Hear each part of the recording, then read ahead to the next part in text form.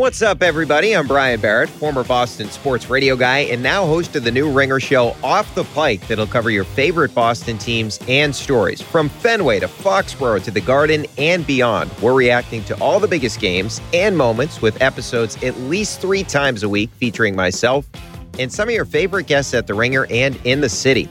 Plus, if the Celtics or the Pats make a surprise trade, if the Red Sox go on a run, or if any news breaks, we'll drop bonus instant reaction episodes too, so you're always up to date with the latest chatter. Get in on the action and follow Off the Pike with me, Brian Barrett, now on Spotify. Allstate wants to remind fans that mayhem is everywhere. Like when your fantasy league meets up at your house. Everything's great until the hot plate gets too hot for the tablecloth. Now your kitchen's up in smoke. And if you don't have the right home insurance coverage, the cost to fix this is anything but a fantasy. So switch to Allstate, save money, and get protected from mayhem like this. Not available in every state based on coverage selected, subject to terms, conditions, and availability. Savings vary. This episode is brought to you by Hyundai. Think about all the stuff you can do now on Sundays after the Super Bowl's over. Adventurous activities. You need a Hyundai to get you there. The all-new Hyundai 2024 Santa Fe is equipped for any adventure with features like available H-Track, all-wheel drive. You can take on the dirt trails and kick up some mud. Or available dual wireless charging pads so no one gets stuck in the great outdoors. Learn more about the all-new Hyundai Santa Fe at HyundaiUSA.com.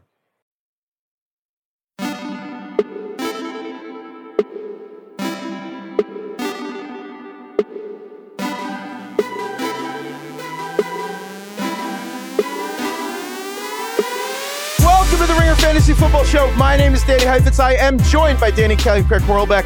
If you're wondering who to start, who to sit at Week 5 for fantasy football, we have our rankings are out at fantasyfootball.theringer.com. The default is Superflex, so 2 quarterback rankings, so quarterbacks at the top. If you want to just see any position, you click on running back, a receiver, whatever. If you can combine positions to create a flex rankings, whatever you want, we got it at fantasyfootball.theringer.com. Check it out. We're recording this on Thursday, so practice injury reports are kind of trickling in. But we're checking in Week 5 for the weekend. Just what's the vibes? What's the vibe check? Kind of going into the weekend for Week 5. We're going to do it with categories, not categories. Good game, though. We're starting, as always, with the Sunday Scaries, because that's just the weekend feeling. It's like you have a good Friday, Saturday, you get to Sunday, Sunday Scaries. DK. The pit in your stomach. What is the pit in your stomach? What's kind of giving you that anxiety, that agita on Sunday this week? Well, first of all, I love your opening monologues on the Friday show. Do you? Just want to put that out there. And then, so one of the things I wrote about this week, and I think it's very fascinating because right now there just aren't any elite running backs in football, in fantasy football. What about Saquon? Saquon Barkley is I guess the outlier this year because he's gotten just incredible amounts of volume. It's everything you dream about and more. He's getting 80% of the snaps, down the line. He's getting the most carries in the NFL. He has the most scrimmage yards in the NFL. He's running a route on the most routes per team dropback of any running back. So he's doing everything you want from a running back. Here's the problem. He's the RB1 in PPR, but he is the lowest scoring RB1. I saw this from Ryan McDowell. He pointed this out. Lowest scoring RB1 in 25 years through 4 weeks of the season. So basically, at this point in the season, he is the lowest scoring RB1 in 25 years. Isn't Nick Chubb the RB1? In half PPR, he is. But in PPR, which, regardless, both of these guys, Chubb and Barkley, whether they're the highest scoring running back in whatever format, both are historically low score. It's been an underwhelming year for running backs in general. So basically, since fantasy football has been played on the internet, this is right. The lowest ceiling running back performance of a year through 4 weeks. Yeah, that's surprising considering Chubb's at 82 points. He still put up 20 a game, and that's still not what it used to be. That's wild. But if you look back, and I went off of PPR, but I think half PPR and PPR are pretty similar. If you look back to a couple years ago, Todd Gurley was averaging 25 plus points a game. Christian McCaffrey, his legendary season was 29 points a game in PPR. And Saquon here is averaging 21. And he's the RB1. This is just not as big of a difference maker as we've seen in the past. Basically, in the past, if you had those guys, you were going to win your league, whether you had dog shit other players, basically. You just had that big of an advantage. So this year, it's just different. And I did a big deep dive into why that is. Basically, it's a huge confluence of factors that are just holding running backs down this year. If you guys want me, I can just run through them. Run through them. Start running. Yeah, All right. run. Jog. You got to. I feel like in your 40s now, you got to stretch before you run, though. Don't just do that. You don't see lions stretching. You don't see cheetahs stretching on the Serengeti. I'm not going to do that. That's the thing Tyreek Hill would say. Actually, walking is great for you. I do a lot of walking. That's my exercise regimen. Anyways, Everybody says that, but like, don't even get me started. I know. all right, you guys are young pups. Like, don't worry about it yet. I just feel like everybody who says like I walk over run is not in shape. But I for the record, that's not like I'm bragging, but I did lose like 30 pounds walking. I'm with Craig, but then I liked DK's wry smile of just wait for the burden of time to hit these. Dude, just wait for 15 years. Talk to me in 15 years when sitting for too long a period of time will like make your whole body sore. Anyway, maybe I'm just not trusting the science. Okay, yeah. Anyway, let's go back to criticizing all the running backs who are in really good shape. All right. All right. So here, I'm going to just run through the reasons pretty quickly. Number one, and this one's obvious, teams are using running back committees way more than they used to. And it's a logical thing that teams do. Like they're trying not to wear out all their running backs. They're walking for exercise instead of just sprinting through everything. Jogging sprinting through life. Number two, teams are running less often. In fact, this year, they're averaging 26.4 rush attempts per game, which is lower than last year and well off the number from 2020. So rushing attempts are going down. Obviously, that's not good for running backs. Teams are rushing for fewer touchdowns. Again, that's probably related to the number of rushes that they're having. But generally speaking, just like passing touchdowns are up, running touchdowns are down. And not only are overall rushing totals down, but quarterbacks and receivers are vulturing that rushing production at a higher rate than we've seen in the past. So basically, you see quarterbacks stealing goal line carries. You see receivers like Deebo Samuel he's like half of a running back now. So they're doing end arounds and stealing some of that or like production. Claypool, Cup, Justin Jefferson, Totally. just get like these jet sweeps and stuff like that. More creative uses of It's receivers. not in the end huge, zone. but yeah, there's 3 of those a game now. Like quarterbacks have 168 designed runs. I'm not even counting scrambles. They have 168 designed runs this year per True Media. Last year, it was 165. Going back 3 years, 2019, 115 through 4 weeks. So obviously the rate of quarterback runs is going up exponentially. Well, not exponentially, but at a pretty good clip. I was going to say, it's definitely not what exponentially means. You meant like 50%. I corrected myself, all right? Exponentially is what people say now when they were like, a lot. Yeah, this is like That's high so magnitude. true. Orders of magnitude. How's that? That doesn't actually make sense either. Everybody That's does not use it that either. word, though, to just mean like it's going up a little bit. Exponentially is when like you get a penny and double it every day for a month, and then you have like $1 billion. That's $1 million. what exponentially means. All right. Continue. Can I add Go one ahead. more word to that pot? Everyone uses the word peruse incorrectly. The word peruse sounds like you just glance over something like, oh, let me just peruse the menu. Peruse means to like thoroughly read something, like carefully read something. Yes.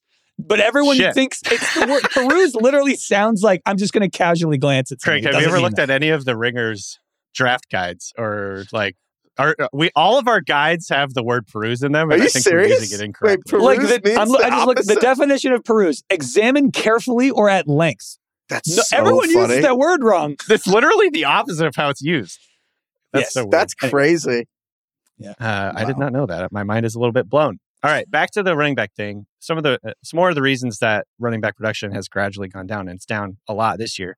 Teams are not passing to running backs as much anymore. Lower target rate this year than last year. Much lower than like 2018, 2019 seasons. It's gone down several percent, which is obviously huge over a full season. And importantly, passes to running backs this year, thus far at least, have been far less efficient than they were last year, the year before.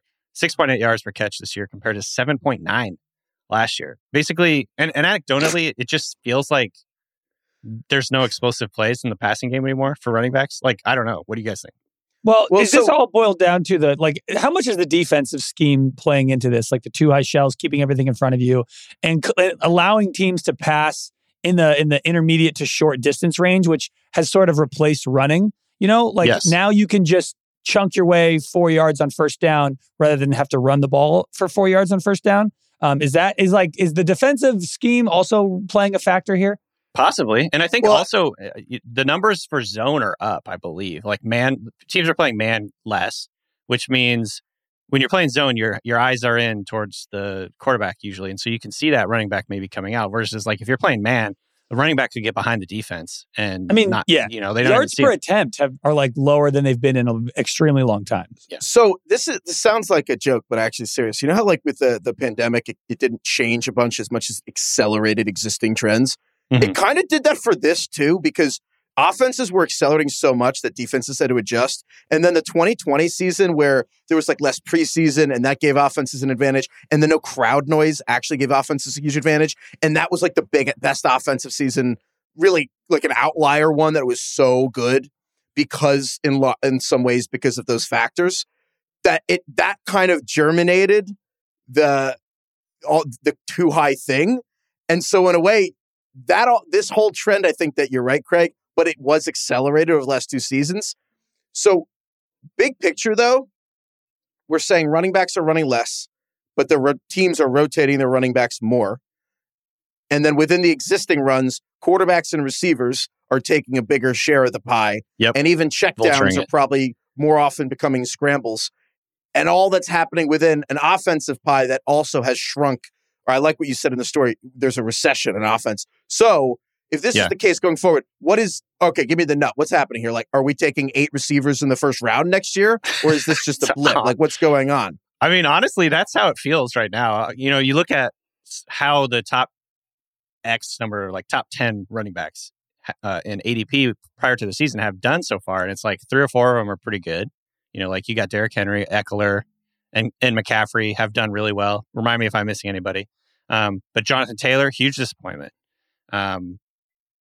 Couple other guys who just went mixed. Derrick Henry's like been the fine. volumes there. Yeah. Everybody except Kamara, Austin Eckler terrible. in the first round. Everyone except Austin Eckler in the first round had a 2-week period where you wondered if you made a huge mistake. Right. I think, and I was trying to think of like ways that running backs can kind of get around these trends and like get back to being 25 plus point contributors. One way is we see a pendulum swing back towards the run, which I think could happen, because teams are playing these too high looks. And, as coaches, I could see coaches being like, all right, well, we're going to run them out of this. We're going to make them bring another guy down and into the box. And they get so progressive, they're actually conservative. Well, it's always a pendulum swing. The NFL is cyclical. When defenses start having smaller personnel, you start having guys come in there, they're like 220-pound linebackers, and then the pendulum swings because then you got teams like the Patriots or whoever decide to use like 250-pound fullbacks and whatever and like get big offensive linemen, run the shit out of the ball. And then it starts to cycle back again. And then you have linebackers get bigger and defensive linemen get bigger and blah, blah, blah. And it like goes, it's just all in cycles. It's basically that the NFL is a copycat league and you see these things happen. So if that does happen, if teams decide to run more, because right now, again, rushing is down, rushing touchdowns are down. If teams go back to the run a little bit more, we could see, obviously running backs get more volume, more touchdowns. That's going to help a ton in fantasy. The other thing I think that we have to see happen, which has not really happened and may never happen, is running backs that are running more vertical routes, like more explosive plays through the air. Checkdowns are useful, clearly, but like they're just not as efficient as even like a dump off or even like a quick slant to a receiver is much more efficient than a dump off to a running back. Does that make sense? Like teams are more likely and would be more willing to get 6 or 7 yards doing quick pass to a receiver versus like 4 yards on a dump off. And there's also like 5 good NFL offenses now. So maybe they need to switch something up. Well, that's the other thing is like, I didn't say this, but Heifetz sort of alluded to it. Offense in general is down really, really far this year. Like offenses are averaging 21.9 points per game. Or some in people 2020, call it 22. It was almost 25. That's a huge, huge drop. Massive drop. So, yeah. Okay. That is indeed a Sunday scary. That's like one of those, like, that's how I feel after I read a story about like the economy. And I'm like, oh, okay, so everyone's fucked. It's not going just into my a team. running Cool. back recession. Right? Yeah, cool. Okay. I have a much less comprehensive Sunday scary. I feel I don't know how to follow that up, but I don't have some general league-wide trend. I just think that I'm just genuinely concerned for the safety of Baker Mayfield against the Niners defense and also Kenny Pickett against the Bills. I don't know. I tried cycling through a bunch of movies to try to find a comp, but I just kept coming back to, isn't there some biblical story about a guy getting fed to lions? That's kind of all I could think about. Daniel in the lion's den?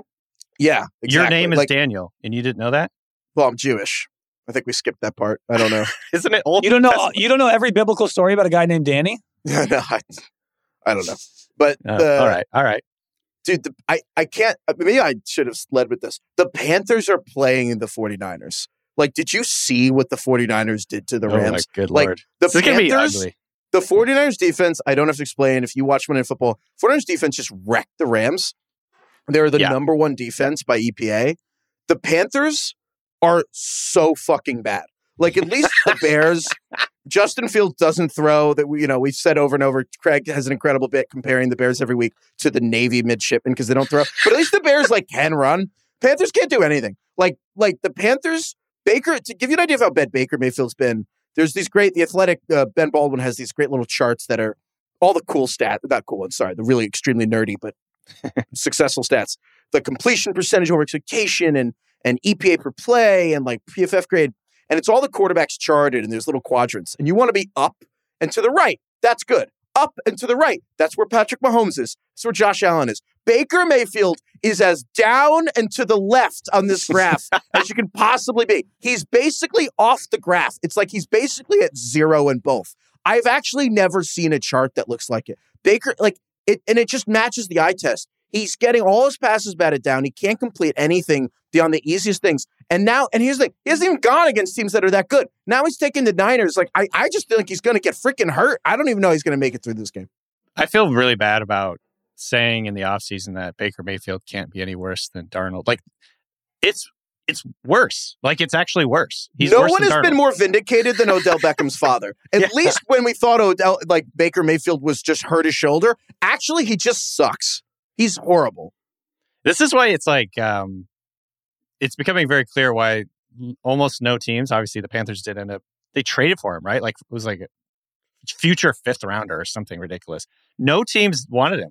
No, this is Maybe why. There was something to that. So I think the 49ers defense might be a top 10 player this week, period. But the other one, this is such a feat. This is like a feeding frenzy for fantasy defenses this week. I can't remember 2 matchups like this back to back. The Bills are playing the Steelers and Kenny Pickett. Kenny Pickett had 3 picks last week and 13 passes. And now his first start, he's got to go against the Buffalo Bills. And I'm like, the Bills are also ferocious. I think the Bills and the Niners defenses this week could both be top 10 fantasy defenses. And then if you're on the Panthers, if you have fantasy players, you have to start Christian McCaffrey. Kind of don't know you start DJ Moore. And Craig, I'm curious, you think as a Steelers fan, but it's oh my God, who are you? I kind of don't know how Kenny Pickett's going to be able to function against Buffalo. I actually think Pickett's going to be able to put up a decent stat line. I think the Bills are favored by 14. It's the largest spread that the Steelers have been underdogs in decades. 14. Wow. But the thing about the Bills is they don't blitz a lot and they just kind of sit back and zone and just eat you alive and make you just dink and dunk your way down the field. So while I don't think Kenny Pickett's going to compete to beat the Bills, I don't think this game's going to be close. I think the Bills are going to destroy them, especially the Bills on offense. The Steelers have no pass rush without TJ Watt. I think Josh Allen's going to go insane. But I could see a world in which they design this dink and dunk offense for Pickett in this game that the Bills already want teams to play anyway. So I could see Pickett being 25 for 38, but for 200 yards, a touchdown and 2 picks. So it's is there a world with the Deontay Johnson types where they have 6-7 catches? Yes, but I don't think they're going to win the game. I want to give you a stat from Rich Rebar at Sharp Football, who's fantastic. I couldn't believe this when he wrote this. Opponents have scored against the Bills in the second half on 1 of 20 possessions this year. Yikes. 1 of 20, which Yikes. If I'm not a statistics expert, but in statistics, I think the general baseline for the definition of a statistical anomaly is 5%. And that's what it is. So basically a 95% of opponent drives against the Bills in the second half have not scored. The ones that have are anomalies. The Bills are, this is a great, the 49ers and Bills are by far the best defenses when it comes to real life football, but also fantasy opponents, fantasy quarterbacks. The Bills are giving up 10 points per game. That's Justin Fields. That's they're turning everybody into Trubisky or Justin Fields. Into Navy. The 49ers, 9.6 points a game. It's and honestly, if fantasy leagues did what they should, which is pick sixes should not be the same as an interception, then it would be even lower because Stafford got pick six on Monday Night Football. That's crazy. Speaking of Stafford, I mean, oh my God. Talk about Sunday scaries. So these are the three offenses that I'm really worried about. The Panthers, the Steelers, and the Rams. I mean, look, Stafford, I think, could turn things around here, but the offensive line for the Rams is such a mess right now. I saw this from Austin Gale. Our guy, Austin Gale. Joseph Noteboom, who is Andrew Whitworth's replacement at left tackle this year, he's given up 20 pressures this year in 4 games. Whitworth gave up 20 pressures all year last year. 18 Holy games. shit. Like, it's That's tough. not good. Stafford's numbers have been far worse than I even realized. I was looking at his numbers today. Did you know that he has 4 touchdowns and 6 picks? No, but that tracks. He's just been awful. He's like a bottom 5 quarterback in fantasy right now. Well, Allen Robinson's dropped 3 touchdowns. So that doesn't help. They're also relying. I think there's 2 problems. There's a bunch of problems with the Rams offense, but there's really, I think, mainly 2.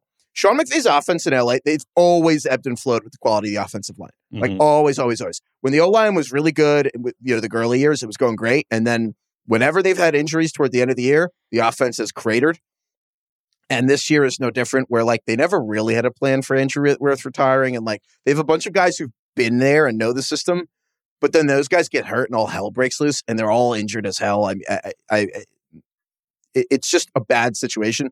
They're also approaching more reliant on Cooper Kupp than any team I've ever watched. They are already on the short list. I feel like if Cooper Kupp pulled his hamstring and was out for 3 weeks, what would they do? I genuinely have no clue what this offense would be. I don't know. I know that teams don't actually really double team players very much because you'd actually have an open player on somewhere else in the field. But I'd love to see a defense just say fuck it and kind of test the Rams and be like, we're actually literally going to double Cooper Kupp and make you throw to Allen Robinson and Ben Skoranek. I'd love to see what they do. I mean, for context, Cooper Kupp has 54 targets on the season. The tight end Tyler Higbee has 38. Those 2 guys, let's see if I can do math on the fly. That's 90 targets for the 2 of them. And then everyone else on the team combined is under 50. You know what I mean? It's if Cooper Kupp was out, this offense doesn't exist. Yeah. Cooper Kupp had 145 catches last year. He's on pace for 179 this year. That's not good. It's crazy to think that Kupp could have an even more historic season than he did last year when during a season when Stafford has looked like absolute dog shit. Yeah. He's averaging 10.9 fantasy points per game so far this year. That's 33rd among quarterbacks. At this time, so through 4 games last year, he was averaging 22.6 fantasy points per game. He's averaging 10.9. It's remarkable that Kupp is the only thing that has remained steady. It's like there's functioning alcoholics. It's like the Rams are just a functioning bad defense with Cooper Kupp still. I don't know how they keep Cooper Kupp alive. To round this out, I forgot to mention they're playing the Cowboys, who, by the way, lead the NFL in pressures, quarterback hits. They're tied for second in sacks and second in quarterback knockdowns. I'm a little worried about Matt Stafford in this game. And yet, after all that, the Rams are favored by 5.5. And I'm taking the Rams. This line is so bizarre. They're favored? Yes, the Rams are favored by almost 6 points. Cooper Rush is still playing. He's against Aaron Donald. The Cowboys are 3-1. I think Cooper Rush is going to outscore Matt Stafford in fantasy. See, this line doesn't make any sense to me because I feel like everyone is all on the Cowboys. The line, we just watched the Rams on national television get demolished by the Niners line. And yet, this line's 5.5. Vegas knows something we don't. This was when the Chiefs were only favored by 6 against Indianapolis, and we were all on KC. Yeah. I think the Rams are going to win by 20. It's a good take, Greg. It's a good take. That would be great. This is a Costanza. Yes, this is a Costanza if there ever was one. You're right. It feels wrong. Something smells fishy. All right. Cool. Next one here. All right. We're finally out of the Sunday Scaries. This next award, or whatever you want to call it, pre-award, I'm calling it the Disney Channel Original Movie Motocrossed Award. And I'm giving it to Teddy Bridgewater. I don't know if anybody... Is this a rewatchable? I have not seen Motocrossed. Ivitz, were you a big DCOM guy growing up? Disney? No, the only Disney original movie I remember, I had a brother, so it's Nickelodeon house. I think you're probably more Disney if you had a sister. The only Disney, you don't think so? I don't know. You're just assigning gender norms to... Yeah, it was 2000. Those all their age. Channels. I think the girls are just too smart for fucking Cat Dog. That's a show for dumb little boys. And you think Disney Channel original movies are highbrow? You ever seen Cat Dog? Relatively, absolutely. SpongeBob is incredibly intelligent. How dare you? My mom thought it was making me stupider. Can I stop you guys there real quick? Yeah. That's all. I just wanted to stop you. That was such a dad joke. Anyway, this movie Motocross, by the way, the whole world of Disney Channel original movies in like the mid-aughts are just really, there's a deep dive. Motocross. I like the first baseman who was a chef. That was my favorite. Eddie's $1 Million Cook-Off. Great one. There's also Brink, Johnny Tsunami, there's $1 million. Anyway, Motocross, the plot of Motocross, and these are horrible movies that are like 80 minutes. And it's like a girl secretly poses as her twin brother to win like the big motocross race when he breaks his leg, and nobody knows. She just like shaves her head and like puts a helmet on. I don't think anyone's going to be able to tell the difference between Teddy Bridgewater and Tua in the Dolphins offense. I think it's going to be exactly the same. That was the longest explanation.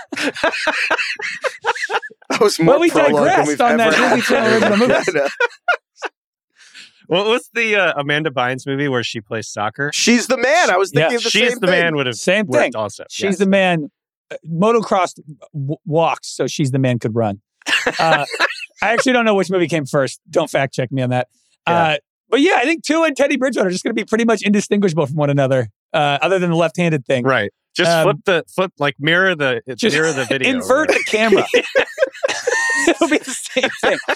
I never thought Tua was that special, and I think Mike McDaniel's play calling is what's special. And, Teddy came in after Tua left, and he was good. He put up 200 yards, a touchdown. Like, Mike McDaniel's ability to create big plays and yard after the catch is why this offense works, and you just need quarterbacks who could be competent in the pocket and make the throw, which Teddy, I think, has always been. The Dolphins are second in receiving yards this year. They're fourth in yards per reception. Like, they are getting down the field a lot of yards after the catch, and they're playing the Jets. And the Jets are getting torched through the air this year. They have actually a really good run defense. They've given up, I don't even need to get into all the stats. They're very bad against the pass this year. And I just think if you're nervous, if you have Tyreek Hill or you have Jalen Waddle or you have Tua and you had to add Teddy Bridgewater and you're debating starting him as like your super flex, I think it's going to be pretty much the same thing. This is such a good take. I wish he'd gone farther and said Teddy Bridgewater would be better than Tua. Honestly, maybe he will be. Maybe he'll throw for 6 touchdowns. This is I excellent. don't know. I don't know if I can get on board with this. Tua's I do think he's going to be solid. Tua underthrows every deep ball. Yeah, but Tua's he's really fast processor is what I think. That's why it works really well with what they got going on. I don't know. It's going to be very fascinating to watch, but I think Tua is a good fit for the offense that Daniel wants to run because of his processing and accuracy in the short and intermediate area. So I just want to see if Teddy's going to get the ball out, hit the back foot, get the ball out. If he does, then all bets are off. Like maybe he is better than Tua. All right. I didn't know what to call this. All I could think was the bringing the knife to the gunfight award for the New York Giants playing the Packers, because except it's really more like they're bringing a running back to a quarterback fight. It's like that scene in Raiders of the Lost Ark with Harrison Ford. Yeah. When he's The facing sword. the guy's like does the sword The Giants dance like Saquon, Wildcat, and then Aaron Rodgers is like, I pulls out a pistol. Craig, didn't you tell me that was ad-libbed? Yes. Yeah. Yeah, They all that's had great. dysentery because they ate some bad food wherever they were filming overseas. And Harrison Ford was like literally ill and was About like, to I'm shit not doing himself? this. Yes. They did it a cart to take him like DK So good. Metcalf. And it's an to the iconic back. scene now. I love Oh, that. it's amazing. Yeah. I could make this tangent even longer. We got a great email about DK Metcalf, but we'll read that later. Yeah. We can only have one 5-minute prologue between analysis. Disagree. But again, the Giants are playing the Packers this week, and this is the week everyone will realize that the Packers look great. Aaron Rodgers, I think this will be his best game of the year, and the Packers receivers for at least 1 week will get a reprieve from people asking if they suck. Because, look, obviously the Giants, it's the London game, first of all. Didn't you say the Giants were going to get exposed last week? You did. I did. This feels like we're having this repeating history again. I think you're just trying to reverse jinx your Giants. Well, they did almost lose to the Bears. Like, they beat them by like 8 points, and the Bears are like, but here's why, though. I don't have to do much analysis on the offense here. It's like either Daniel Jones, obviously he has an ankle injury, and Tyrod Taylor has a concussion, and then they might have to bring a practice squad Davis Webb, Saquon of the Wildcat. Mm-hmm. I mean, even if Daniel Jones does play, it's Daniel Jones hobbling. Like, a non-mobile Daniel Jones is like this thought experiment that I'd always had in my head that I always hoped was like a hypothetical and I'd never see it in real life. I don't really have any interest in watching Daniel Jones without being able to run. I kind of think he's just going to be horrible. It's like all their receivers are hurt too. All the receivers are hurt. Like, Daniel Jones not being able to run with nobody to throw to is just this recipe for absolute catastrophe. I mean, the recipe for catastrophe is that the Giants are playing the Packers. You could have stopped there. I don't need a full explanation as to why this game is going to be a disaster. But that's the obvious part. The part that no one's talking about, but I think that will make the Packers look good, is the Giants also have horrible cornerbacks. Like the Giants have 4 healthy cornerbacks, and one of them is actually banged up. So they really have 3. They have Adoree Jackson, who's actually a very good cornerback. After him, it's the worst cornerback group in the NFL, in my opinion. The Darnay Holmes, they have at slot. Their third starter, they just picked up Fabian Moreau, like from their practice squad. He's a journeyman. He's just been all over already. And he's also got added to the injury report, like today. It's Thursday. When you get hurt in the middle of the week, they're like, he's fine. That's their tough. Starting. They have one starting cornerback one healthy cornerback after those 3 dudes. And like, he hasn't played a defensive snap this season. His name's Justin Lane. Hasn't played a snap. And so Aaron Rodgers, I think, has his best games when the defense has to play a cornerback that just shouldn't be on the field. Like Aaron Rodgers and Tom Brady are the 2 best guys that when there's a cornerback that just shouldn't be out there, they're just find 20 different ways to target him on everything. I don't know who it's going to be. I don't know if it's going to be Lazard. I don't know if it's going to be Romeo Doubs. But I think that you're going to see Christian Watson maybe. But the big throws that the Packers have kind of been missing this year are going to get hit. I think Rodgers will have 300 yards. I think the Packers receivers are going to look good. And you're going to see Fabian Moreau trailing Romeo Doubs by 20 yards on the highlight on Red Zone. Or I guess not a Red Zone because it's London. What about Romeo Doubs as the debutante award? Yeah, he could be the Deb. Has he not already kind of matured? Yeah, he kind of. I mean, he had a really good game last week. He did drop a touchdown. Maybe this is the week he actually holds on to that sucker. Rodgers is giving him the Devontae looks. Like he's getting those like one-on-one back shoulders, like the end zone targets, like the Rodgers like calls a hot route and just hits Doubs on like a random 3rd and 4 when he likes what he sees. Doubs is really getting a lot of respect, I feel like, recently from Rodgers. Yeah. Yeah, no, that's a good call because, again, the Giants defense, they played the Titans in the first game without A.J. Brown for the team. They played Baker Mayfield in week 2. Week 3, they had Cooper Rush, and Cooper Rush kind of carved them up. And then week 4, they played Justin Fields, throwing less than anyone in DK's 40-year-old lifetime. Now they get Aaron Rodgers. Like, I'm telling you, man, Packers this week, the offense. So there. Good one. Romeo Doubs to mature. Packers to wreck him.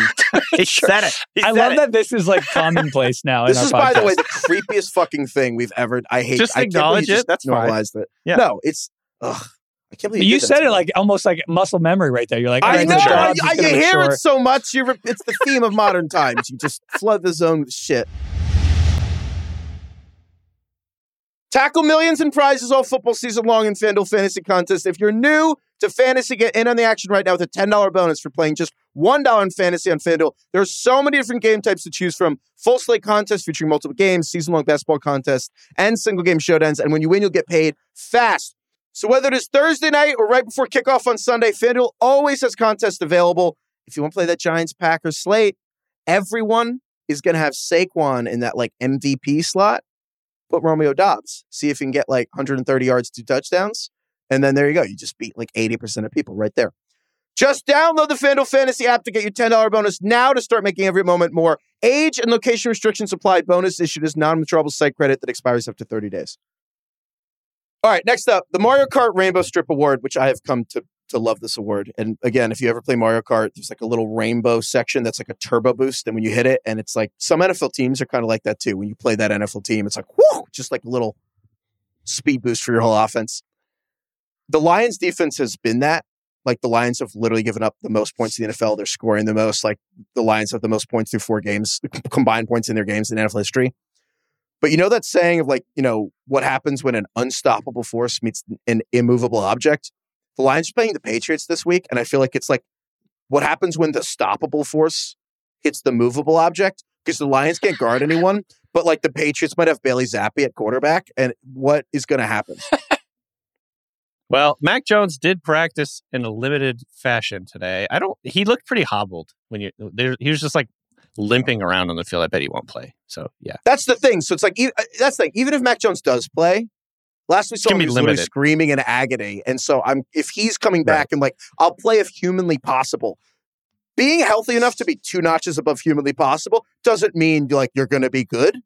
And so I'm genuinely curious to see what happens. I don't know if the Patriots defense is going to slow down the Lions offense, but like the The Lions, I don't know. I can't, even against the Lions, I guess this is my point, even on the Rainbow Strip, the Rainbow Speed Boost, I kind of can't fathom playing some of these Patriots receivers beyond, I guess if Jacoby Myers comes back, but this is how bad this offense is to me.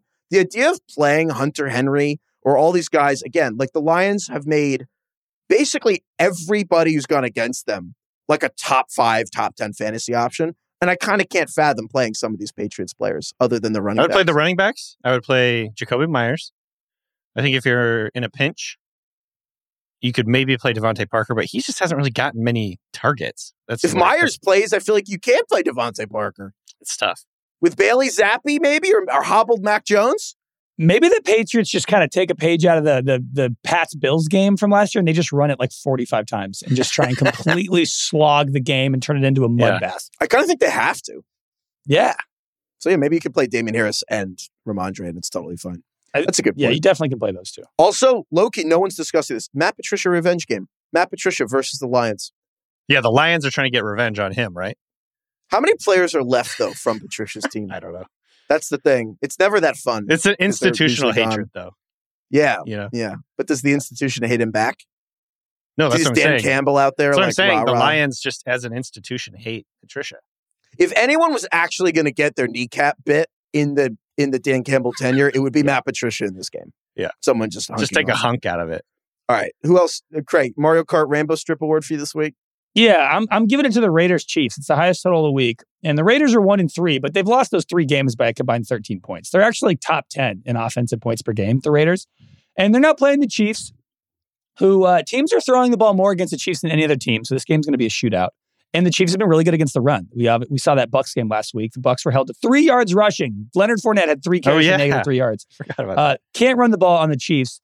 And Derek Carr, who's been bad, he's actually been worse than Daniel Jones this year in fantasy football, which I had to take a double take at to confirm that was correct. It's incredible. But, the Chiefs are actually giving up a lot of points to quarterbacks, a lot of points through the air.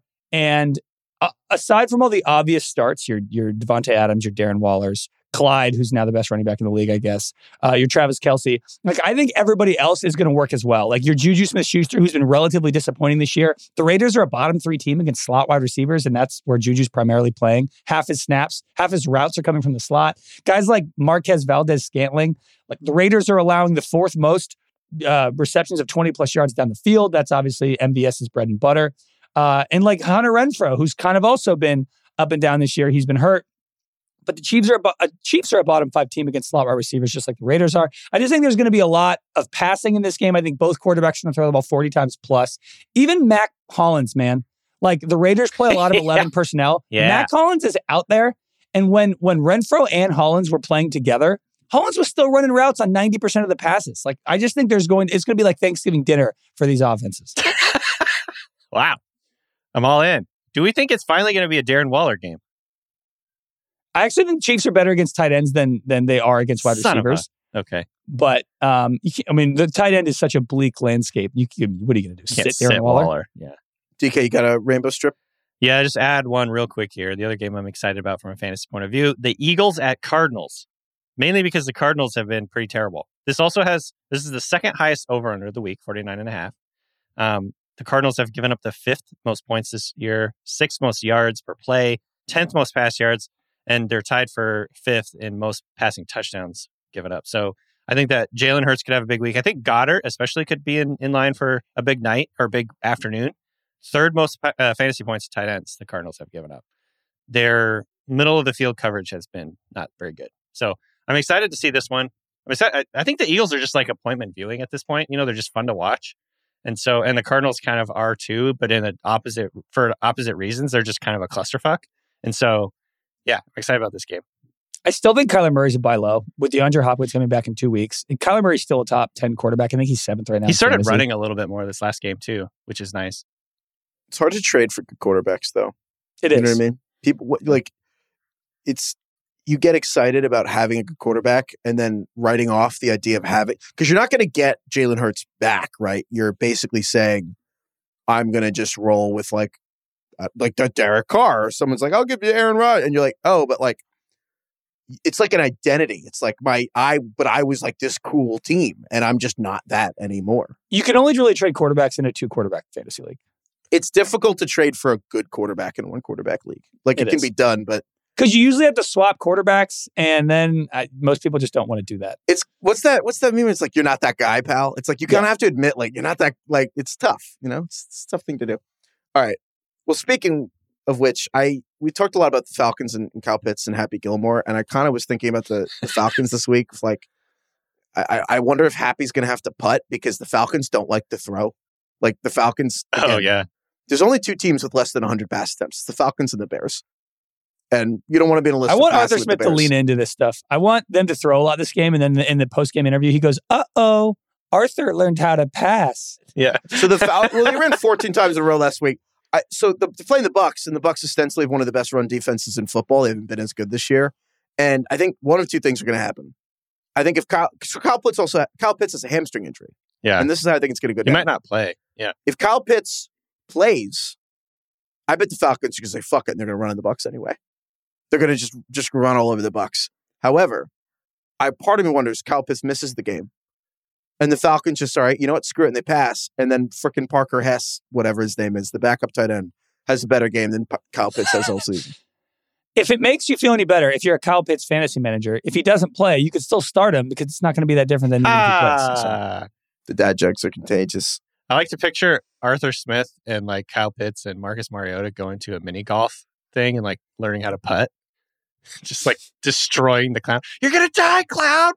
It's Mariota trying to like spin a pass through like a little window and he can't do it.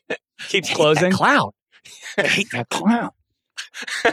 If you can't beat the clown, how are you going to beat Shooter? You're going to die, clown. If you can't beat the clown, how are you going to beat Todd Bowles? I bet that is what Falcons practice is like. Speaking of this game, a dumb narrative, I actually believe. Speaking of revenge games, I kind of think Julio Jones, even though he can barely walk, is going to have like 200 yards in this game. I also think Brady buys into this shit and likes to stoke that. 100%. Brady's admitted that like he would get Gronk the contract incentives, touchdowns or whatever, in like week 18 or whatever. Like Brady. Same with Mike Evans. Remember when he targeted Antonio Brown like 5 times in one game just to get him the incentive of like Antonio Brown made like $200,000 or whatever if he just caught this many passes, and Brady just got him at the end of a game. Brady cares. Anyone who tells you Julio Jones doesn't give a shit about wrecking the Falcons is fucking wrong. Like Julio Jones gives a tremendous shit about wrecking Atlanta. He's always just rocked the divisional opponents. Like he's very competitive, and he just remember like randomly he'll just have 300 yards against the Panthers. I think that it's going to be kind of like that against the Falcons. Like, I don't know if he's healthy enough to play more than 30 snaps. I kind of feel like he's going to have 150 yards and 2 touchdowns on those 30 snaps, though. I don't know if I don't have the gall to play him. I really don't have the chutzpah to play him, but I kind of just won't be. I think that he's going to be like straight up a top 5 receiver on the day. What am I forgetting from the breakup between the Falcons and Julio? Is there bad blood there? He wanted to go. He wanted out. Right. Like he got out. Remember, he was on the phone with Shannon Sharp. Shannon Sharp called him. Oh, yeah. He was like, "You want out?" Julio's like, "Yeah." Oh, shit. I don't want to go. About that. Yeah. He's like, "They got to get rid of me." Yeah. That was like, I'm not playing for them insane. again. Yeah, Shannon Sharp just called him. He's like, does he know that you're live on fucking TV I'm or whatever? Sure he knew. And then every head coach hopped on a plane to Atlanta to try and court Julio. Anyway, I think shout out Julio Jones. Okay. Craig, you want to Costanza us a little bit? You got any Costanzas other than our openings Costanza with the Cowboys line? Yeah, so the Costanza award or prediction is that if every instinct you have is wrong, then the opposite must be right. Guys, I know I've been saying a lot about the Chicago midshipmen, but I think Darnell Mooney and Cole Kmet will be serviceable this week. The Bears have literally been worse than the Navy midshipmen. Not only Mooney, but Kmet too? Yes. You're really going out on a limb here. Okay. So games that the Bears have played have averaged a league-wide low, 117 combined offensive plays. However, I think the Bears are going to throw for 200-plus yards this weekend, which is saying something. Because if you look at it, okay, so they're playing the Vikings. Yards. The Bears barely had 200 total yards in their first game. Playing the Vikings, I think they're going to have to throw the ball. Minnesota's terrible versus the pass. Third worst in completion percentage, fourth worst in yards per attempt, blah, blah, blah, blah, blah, all the way down it. Receivers, tight ends, they're not good. Vikings are a strong offensive team. They're going to score a lot. This game's at home for the Vikings. They're in a dome. The Vikings are third in seconds per play. So they're going to keep the pace moving. They're going to get Chicago the ball more plays, more points is usually how it goes. I think the Bears are going to have no choice but to throw in this game. The last 3 weeks, Fields has thrown for 11 attempts, 17 attempts, and 22 attempts, respectively. He's increasing exponentially. I was thinking. He'll have 1 million attempts by the end of the season. Yeah, he's going to have 11 to the 10th power attempts. The Niners... I can tell you peruse the stats. That's right. Look, we have so many vocabulary inside jokes today. Yeah. But the Bears kind of, if you look at their schedule, they've been playing teams that either have good Ds or terrible offenses, which is like kept the totals low and kept the games ugly. They played the Niners in a monsoon. They played the Packers defense in Lambeau. And then they played the Texans and the Giants. Like, they haven't really played a team yet that has a bad defense and will have a lot of points, which is the Vikings. So I think they're going to have no choice but to throw against a defense that is vulnerable against the pass. I hear what you're saying, but you know what the other common thread in all those games is? They just keep running? No, the Bears played the games. I feel like you left that part out. Fields is just terrible. Remember Michael Scott when he was like, I declare bankruptcy? And they're like, you can declare it, but that doesn't actually mean anything. This is a great Costanza because you're certainly right. Every instinct in my bones is just like, well, this is the worst idea I've ever heard. I was just looking at my fantasy team, and I'm trying to like make some trades, and I'm trying to toss a receiver in to sweeten the deal. And I have Darnell Mooney sitting there on my bench, and I'm like, I can't believe how quickly his reputation in the Bears fantasy players has changed in 4 weeks. Like, how are we all so off about this? Darnell Mooney was expected. We hyped him up 3 weeks before the season started as like sleepers 2.0. We were like, oh, Mooney, someone's got to catch passes. He could be the Brandon Cooks. It's exactly the same as the Panthers, where we were like, well, it couldn't be worse than last year. And then actually, yeah, it's the like worst. Far worse. Yeah. Well, they're not even trying. They took a defensive head coach, and the defensive head coach's mentality is more or less, if you just don't fuck up, my defense will win the game. Yeah. They absolutely believe that. Yeah. And so they're like, the best way to have Justin Fields not fuck up is, what if he threw the ball less than anybody in 40 years? Yeah. It's going to be 24-3 in the third quarter. So I think they're going to have to throw. Good run to come back.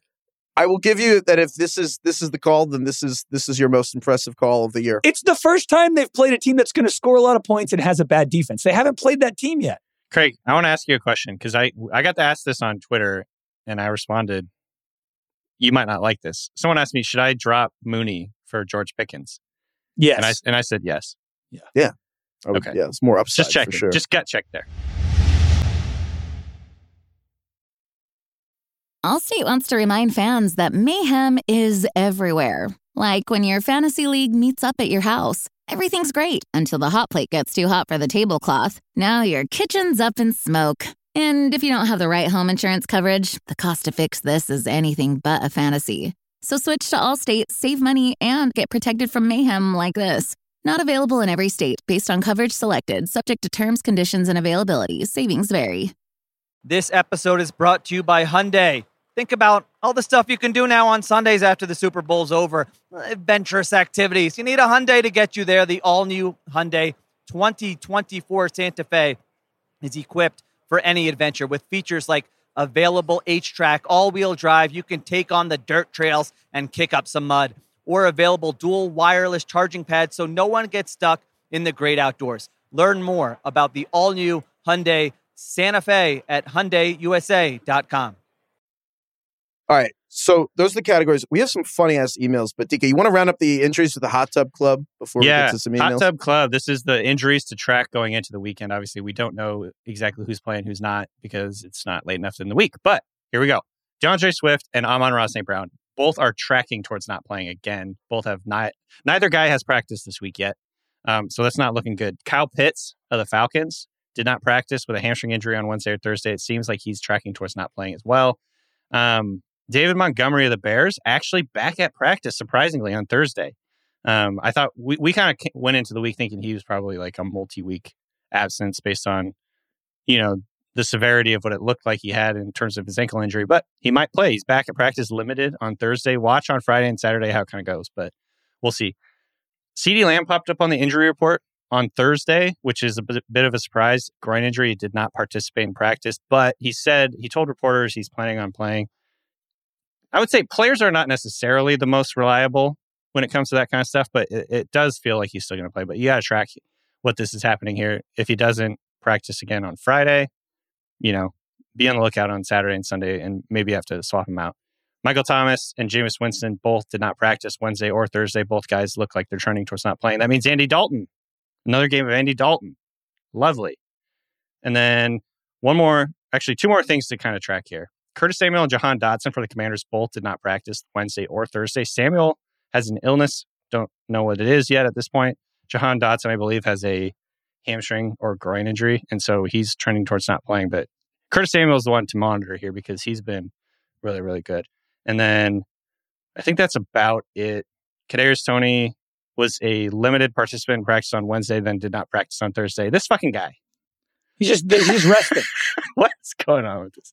Heifetz gave up on this before the season started. Craig and I think still have some hope. I got to tell you, look, I have a lot of misses on my resume. I haven't missed on a Giants issue of substance in literally years. I'm doubling down. I'm tripling down. I'm pumping money into all the Bitcoins right now. I know Toney could totally be something if he gets 50, 60 snaps a game. We're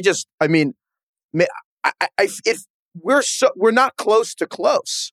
We're like, oh, well, these guys are hurt. It's like, he's not even active. Well, he practiced on Wednesday and then he did not practice today. That's why I was like, so they saw what they needed to see on Wednesday. Here's the thing. And then now they don't need him. They don't need to see anything. Now he'll just rest till Sunday. We're talking about the game, not practice. JJ Watt, talking about practice. JJ Watt is out here tweeting, by the way, I have like AFib. And what did that mean, by the way? What did that mean? I think it means that his heart was atrial beating fibrillation irregularly. Yes, you have like occasional heart palpitations and like your heart beats out of rhythm. You know who's not missing practices back to back? Fucking JJ Watt. Kadarius Toney is out here almost a decade younger. It's like, okay, what does that have to do with Kadarius Toney? Just saying. Kadarius Toney has had 9 different injuries. He's played in like 4 football games. Yeah, it's tough. Toney has been in the hot tub so long. That man's pruned up right now. Yeah, he's pruned. He's pruned. Once again, the personification of the hot tub club. I had to mention him because he's literally like the mascot of the hot tub club. So, yeah. You know the Will Ferrell sketch on SNL of him and Rachel Dratch in the hot tub, and he just lives in there. That's Kadarius Toney, just inviting other people in. Welcome in, young man. No, you know what you guys are with Toney? It's the Arrested Development thing where it's like, oh, people, that never works for anybody. People just delude themselves into thinking it works. It's like, but it could work for us. You two are like every week. It's like, Kadarius Toney, he's always hurt. He never plays. But he could play this week. You think he's never, ever going to play again? He'll never play. It's like the Todd Gurley bet. It's like he'll just never play football. Like he's done. He's never going to get into a game ever. He's never catching another pass. Okay. We got a couple incredible emails. So this first one is from Yuta. I'm sorry if I'm not pronouncing that correctly. It's a Japanese name. It's Yuta. But a little prologue for this. When Alvin Kamara was ruled out, surprisingly, for the Saints game when they were in London, a lot of people emailed us. Basically, people wanted their commission. People were benched him or started him, and he didn't get any points. People wanted commissioners to like reverse it. And then we got an excellent email from someone in Australia saying, everyone who's complaining about waking up for the London game can fuck off because we get up at 3 a.m. to set our lineups in Australia. I don't want to hear shit. And we thought it was really funny. We got a follow-up email from Yuta who writes, I'm a rare Japanese fantasy footballer. I currently live in the United States, but I was playing from Japan last year, which is a similar time zone as Australia. Mm. And when I was hearing about setting lineups at 3 a.m. start times for the games, one of you 3 guys said, Craig, I wouldn't be able to sleep on Saturday night. Oh, F off, all of you. DK, you and I both joked like, oh, the Australians, like, they're so badass. Like, they get up at 3 a.m. Well, no. What Yuta writes, and all caps is, it's not Saturday. It's Sunday night. It's one thing to stay up late on Saturday night. It's a whole different thing. It's staying up late into Sunday night. In Japan, the early slate kicks off at 3 a.m.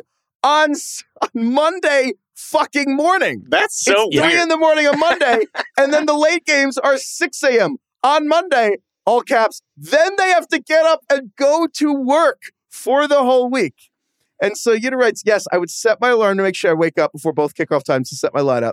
And because America is a broken country practicing daylight savings time, it gets bumped back to 4 a.m. and 7 a.m. in November. So for the 3 in the morning slate, I could go to bed at 1:30 after the inactives are announced and sleep till 5:45. But then the 4 a.m. start time is ridiculous. It's the game we play, so I push through. And to be honest, my body is now just wired to wake up at 3 or 4 in the morning without an alarm clock, which, oh my God. Oh, wow. Because of all that? And then Yuta says, oh, and did I mention that I have kids? And yes, the bathroom is my sanctuary. So, wow. I thought that was humbling. It's just weird to me to think that people in that time zone, so like Australia, Japan, whatever, all that, Southeast Asia, like, they're just living in the future compared to us. They're living in fucking Monday when we're in Sunday. That's so bizarre to me. What is that? How does that work? It's like when you're getting the Sunday scaries because it's 4 o'clock on Sunday and people in Japan are at work on Monday. That's so weird.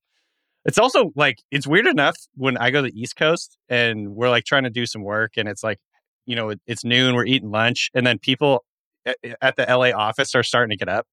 You know what I mean? Like, oh, they're getting into work. That is just, I mean, that's like a very micro scale. Oh, that's like me every fucking time we record a show, and I just resent literally you guys. right now. Yeah. Yeah. It's like every time I get a Slack at like 11 o'clock at night.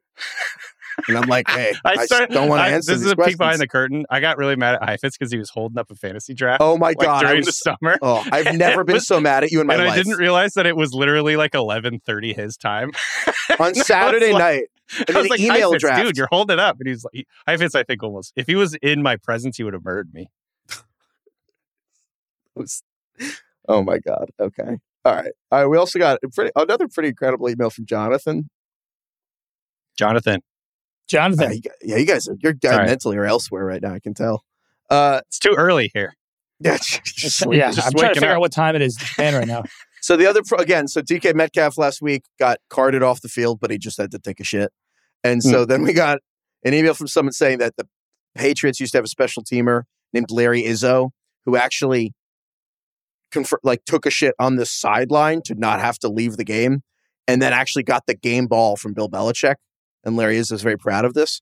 So we got an email. DK, you know what Larry Izzo's doing right now? No. Special teams coordinator for the Seahawks.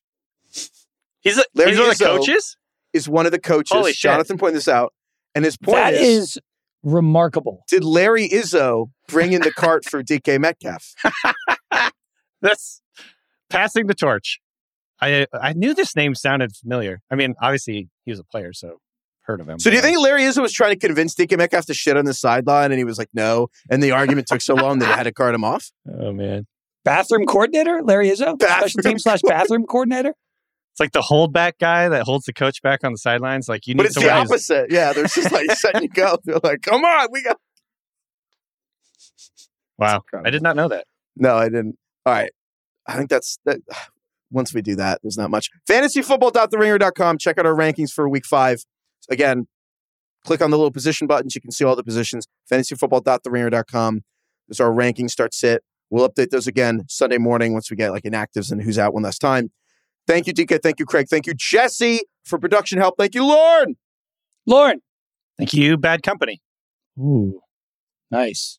What's the biggest Bad Company song? Feel Like Making Love, I think. Oh, yeah. Can't get enough. That's a great song. Feel like making love. Bow, bow, bow. Dude, I've been getting really into like all these. When were they? Is this 70s, 80s? Dude, like the late 70s? Like 80s, I think. I don't know. 70s, yeah, Dad Rock. Yeah. Oh, I love that. Like Bad Company. Like, so their album with no, you're right. Mid 70s. Straight Shooter was in 1975. My girlfriend's father has convinced me to listen to a lot more like Electric Light Orchestra in Kansas. Yeah. It's just fantastic. Dude, like Sister Christian by Night Ranger, those songs just absolutely bang. You know what I mean? Oh, yeah. Anyone know that one? Sister Christian. Yeah. Wow. Craig, do you know the song Final Countdown by Europe? Of course. Yeah. Arrested Development. Oh yeah, of Every- course. yeah. My college friends and I, when we were playing beer pong in college and afterwards, we sang And that tune afterwards. before every game. And then like cheers. Oh, really? Yeah. Our flip cup, not beer pong, flip cup.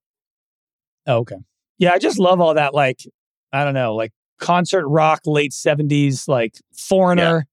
You know, Yeah. feels like the first time by Foreigner. I'm just like really vibing with that stuff right now. It's great. I gotta say, there was, you know how like go down. like Craig, our parents' generation's always like, I guess DK, I don't know if DK, yeah, you could be our father. And it's like, they're like, we I have the could best be your music ever. father. And I'm like, He could "No," not I'm like, be our "No, father. they- He'd be 12 when he had us. 12. Is that it? Is that the math? Hey, that's when you get bar mitzvah at 13. You're a man Well, in the now. old days, Craig, you never know. True. Anyway, what were you saying, Heifetz? About I don't fathers? know. Oh, no. It's, our parents' generation always like, we had the best music. I'm like, yeah, but it's like, because you know the whole thing of like old music's eating new music, right? Like with streaming and everything.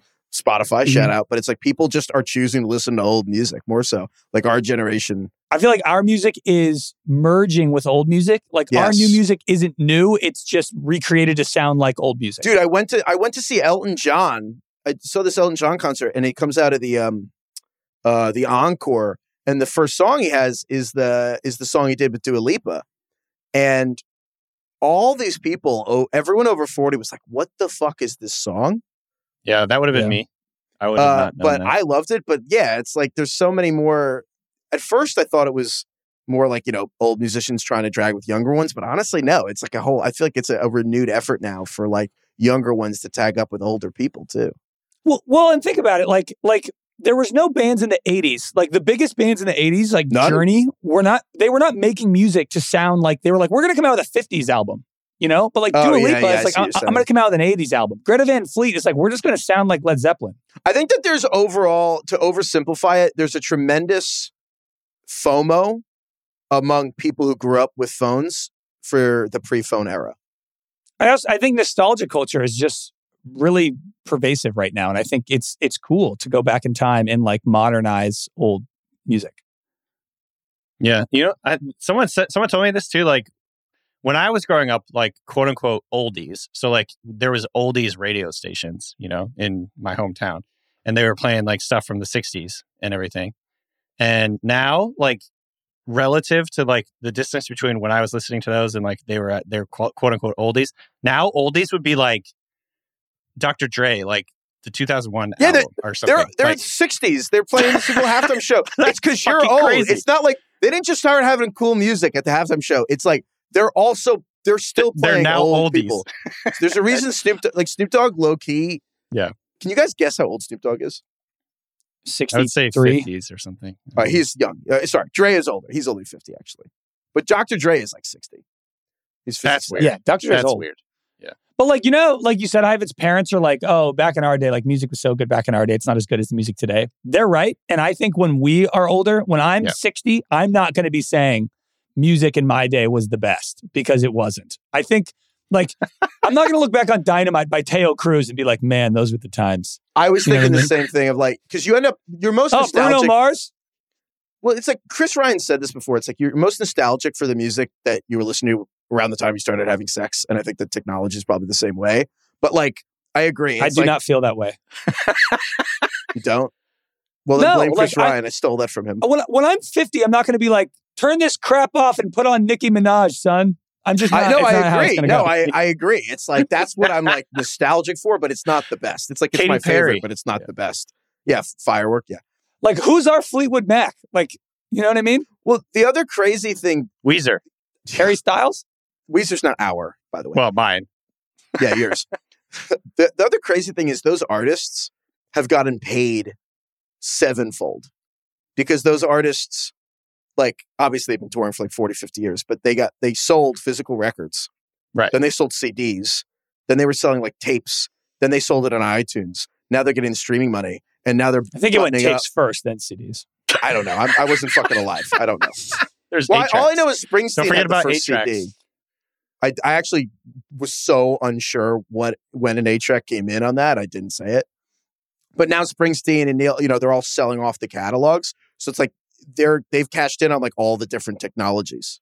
it's so easy now on like TikTok to find old music and remix it and put it out there for people. Like ABBA is arguably bigger than it's been since the 70s right now. Like 18-year-olds are discovering ABBA because it's Mamma Mia. Well, I guess, but like ABBA is like the last year of ABBA, they have seen sales higher than they've seen in like 20 years. This is unprecedented in how people are discovering old music. Well, you know what's fun? I guess here's the key thing I think is interesting is we were just on the NFL show with Solak and Reese, and obviously Solak has like not seen that many older movies, and I haven't seen a ton of movies that are around before, and I think that if you are not directly introduced to music or movies that are older than you by your parents or something, it's kind of hard to catch up. Right. Music's not like that at all. Like, I feel like the music, older music from the 60s, 70s, 80s has been passed down so much more seamlessly through culture than really anything else. Yeah, because you don't have to watch a song for an hour and a half or whatever. Like you can listen to a couple of good songs in like a few minutes. And you're like, whoa, this is really good. Yeah. Also just like much easier to access music than it is movies. Like like if I was like, how can I watch a movie right now? It's like, well, there's 20 different platforms that you could potentially find the movie on, or you'll have to pay for it. And a song, you can just hop onto Spotify and find any song you want that's ever been made. Shout out Spotify. Listen to us on Spotify, please. There we go. All right. Goodbye, everyone.